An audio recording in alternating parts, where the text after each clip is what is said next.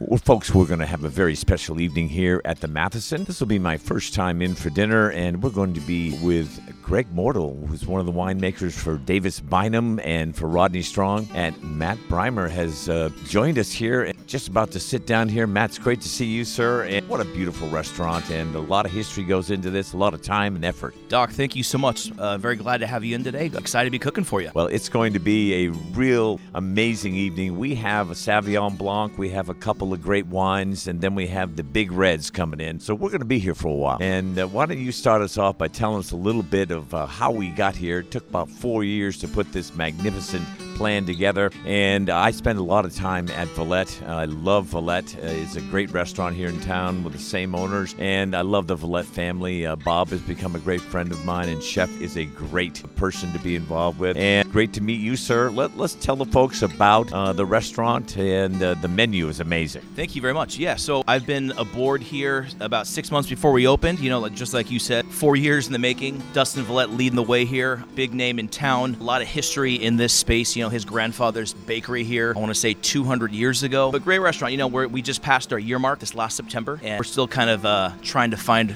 who we are, what our identity is. Right now, we're just really trying to cook with the seasons and trying to find our center as far as cooking. And we just entered into fall, and we're really excited with some of the fall produce we're working with right now. Well, you know, it's really interesting to come in here. We're sitting below a many paintings here. They are all special, and one of them reminds me of Bob Valette, and he'll be walking around and probably join us for one of the glasses of wine. Great situation here, great environment. I'm very much looking forward to being here. Absolutely. Well, really excited to be cooking for you again, and look forward to getting to do this again. We're going to have some Sauvignon Blanc to begin with, and Christy is going to be our server tonight. It's going to be a lot of fun, but we're going to get into some big reds. So just tell me briefly about some of the big red wine dishes, and I'm looking for steak. Our beef right now on the menu, we have this amazing 28-day aged Flannery beef. We get this great beef from Brian Flannery. He has an aging facility over in San Rafael. He actually worked for the USDA for a long time, actually grading beefs. Now he owns his own aging facility. He gets some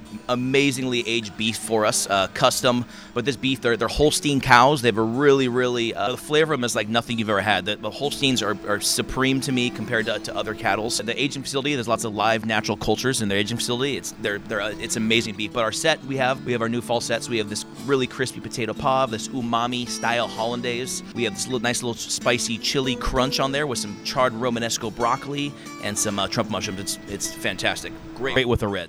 All right. Well, we're looking forward to every course here. And Greg Mortal just walked in the door. We're going to sit down at our table. Chef, we're going to send you out a glass of each of these wines so that you're involved all the way through the meal. I love it. I'm looking forward to it. Thank you, sir. Thank you very much. Well, folks, we are at the Matheson, and Christy Sack just brought this great first course for us. And Christy, what do we have here? All right, here we have for you our Mount Lassen wild-caught trout. We cure that and smoke that here in-house. We serve that over our house-made horseradish and dill yogurt, heirloom cucumbers. We have some thinly sliced radish, pickled pearl onions, and we finish it off with some pumpernickel crisps and some trout roe. And another dish came with it. Absolutely. We have here our fried green tomatoes, compliments of the chef. Fried green tomatoes here, local tomatoes, of course. We serve that with a traditional South African succotash composed of corn, beans, some heirloom squash as well, a mole verde, as well as a gooseberry salsa verde. Excellent. Thank you. Well, folks, we're with Greg Mortal, and we are at the Matheson, and Greg is a very happy man right now. But, Greg, you brought this Sauvignon Blanc with you, and it's another vintage. I feel like I'm getting old. The new vintage, 2021. Is that me or the wine? Oh, I was just about to say beautiful, and then you pulled the mic away and said, is that me? Doc, you're a beautiful man. Leave it right there. I'll leave it right there. Anyway, it's beautiful 2021 vintage. You can't have me. You're taken. Okay, got it. Me too, actually. It worked out that way. 2021 vintage, beautiful growing year. I mean, it's just basically a very moderate growing year. Not too many heat spikes, not some crazy cool weather, no hail. You know, that would be a little unusual for us, but it happens. So just a really beautiful vintage. Anyway, and the leaves were kind of on the small side. We're in this drought, so the complications of that, or the clusters and the berries and everything tends to be on the smaller side. The leaves were a little smaller. We did a little bit of leafing out in the vineyard this year, but not as much as we have in the past because of the drought. You're just kind of rolling with how things are. Some things to figure out is Mother Nature's throwing us that curve, so we need to live in a different way. Is how that works.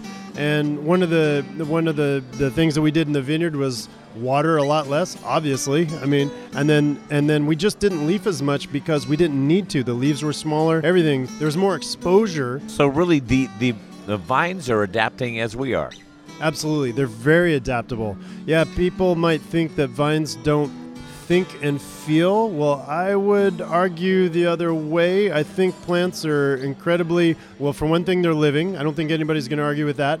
In terms of thinking and feeling, okay, maybe we'd sit down with a couple of beers, but I'm telling you, the plants will do whatever it takes to survive. And if that's not thinking, feeling, adjusting to your surroundings, I don't know what is. And this wine, we have gone through 2 or 3 vintages together and enjoyed some great meals with this wine, but this one has some in-your-face pizzazz. Yeah, it does. I like to think I do too, but I think it's got a mind of its own. Don't help me here. Definitely a big streak of citrus. I think that's really the core of the fruit of the vine. But there's some tropical tones too, and that comes from opening up the canopy, getting a little more sunlight in there. The berries turn golden, those golden berries. Not all of them are golden, by the way. Some of them are more shaded. They're a little greener, and those flavors are a little on the greener side. There's more citrus and more acidity in those berries. But the golden berries are a little lower acidity. They're more tropical. Those things are blended together. When we pick the vines, we pick all the fruit, put it in the press it out. The juice goes down to neutral French oak barrels, stainless steel drums, and acacia, which is not oak, it's wood, but it's acacia. And so it ferments in these. And the acacia, basically everybody's scratching their heads right now. Acacia lifts a little bit of a floral tone in the wine and promotes the citrus tones as well. And so it makes a nice layered wine, but a definite jolt of acidity running right through it. Well, folks, we have found out that we have great food on the table and we have great wine in our glasses. So, Greg, let's get to it. Absolutely. I'm looking forward to it.